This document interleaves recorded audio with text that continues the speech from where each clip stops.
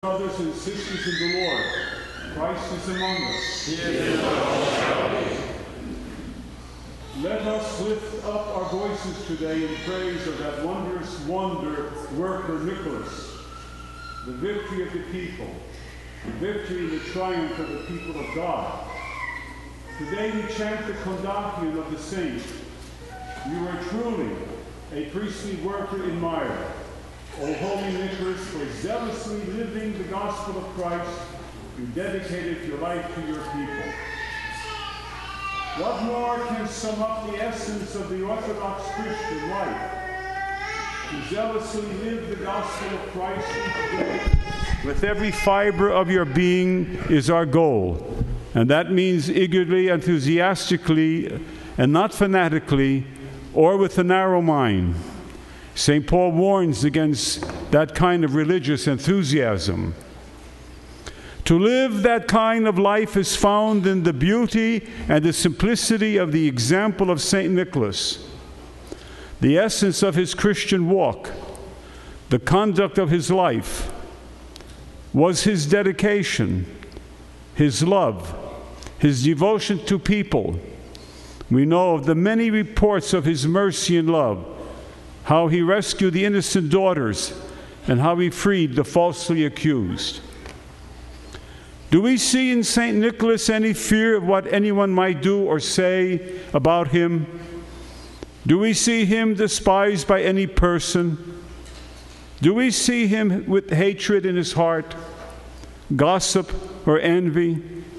If these negative and soul-destroying emotions were ever known to St. Nicholas, then they were known only to him in the inner sanctum of his mind, his heart, and his soul, where he wrestled them into a perfect submission to God.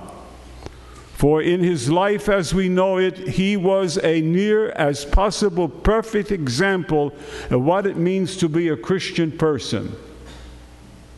That is why in his tropar, the Troparion, we chant unto him the name, a model of faith. When we say model, what do we mean? If we believe something that must be copied in every detail and respect, then we would soon lose heart, or more likely, make excuses for ourselves. For who among us could imitate the life of the great Nicholas? But when we say model, we do not mean something that is to be copied in every way.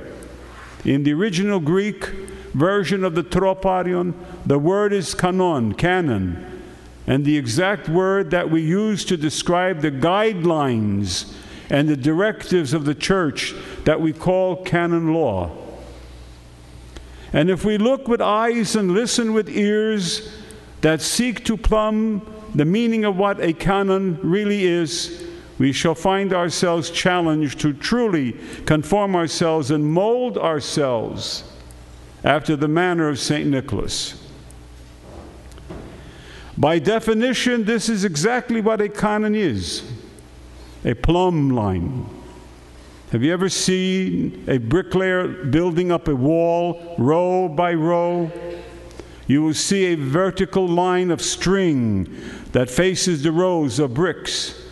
As the cement mason builds higher and higher, it is this line of string that tells him the bricks are aligned straight.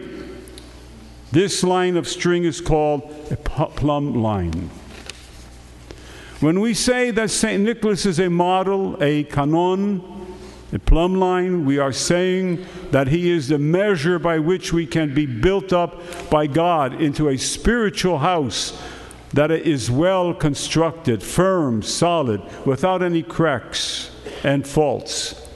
Without his example and the example of so many other saints of God, we would have no way of measuring the efforts of our spiritual life. St. Nicholas in particular calls us to build our spiritual house. In fact, he calls on us to make it a spiritual palace. It is there where Christ can dwell within us by grace, and our lives can be sanctified by the presence of the Holy Spirit. The foundation is already laid within you by your baptism, chrismation, and Holy Communion. Christ is already dwelling in your hearts. He is the chief cornerstone, the stone that was rejected and despised as worthless by mankind. But He is the foundation of every one of us, every one of you, a human being. He is the foundation of the church and the foundation of the world, because He has been from all eternity and before the foundation of creation itself. Whatever we build our spiritual house of our soul, and what do we build it with? We need to have all the elements properly aligned, straight, balanced, and lined up and fit together. This is why we need the saints, and especially St. Nicholas. His good works guide ours. His mercy inspires us. His bravery gives us courage. His greatness of soul promises that if we build our lives in accordance with His principles, we shall achieve a measure of His glory as Christ gives us strength. St. Nicholas lived his life in harmony with that wonderful description of the Christian life, the canon, then the rule. This measurement, this model, is the guiding principle of spiritual life. It keeps our faith in proportion so that the edifice that we build stands to the glory of God. This is the true meaning of the holy canon, the holy canons of the Church, the canons that are just like the model of the faith that the saints like St. Nicholas provide for the guidance that enables the individual Christian to build up the house of his or her own soul. The holy canons of the Church provide guidance and rules of measure so that the body of believers can be built up. The model of faith, the model of hope, the model of joy is not just for us as individuals, but it is for all of us in a community of believers, the body of Jesus Christ. This is why St. Nicholas is so dearly loved throughout the Christian world. Everyone can see the greatness of his faith and the magnitude of his soul. As I look out on all of you this morning, gathered to celebrate his revered name, I see that his model of faith is still yielding results for the Holy Church.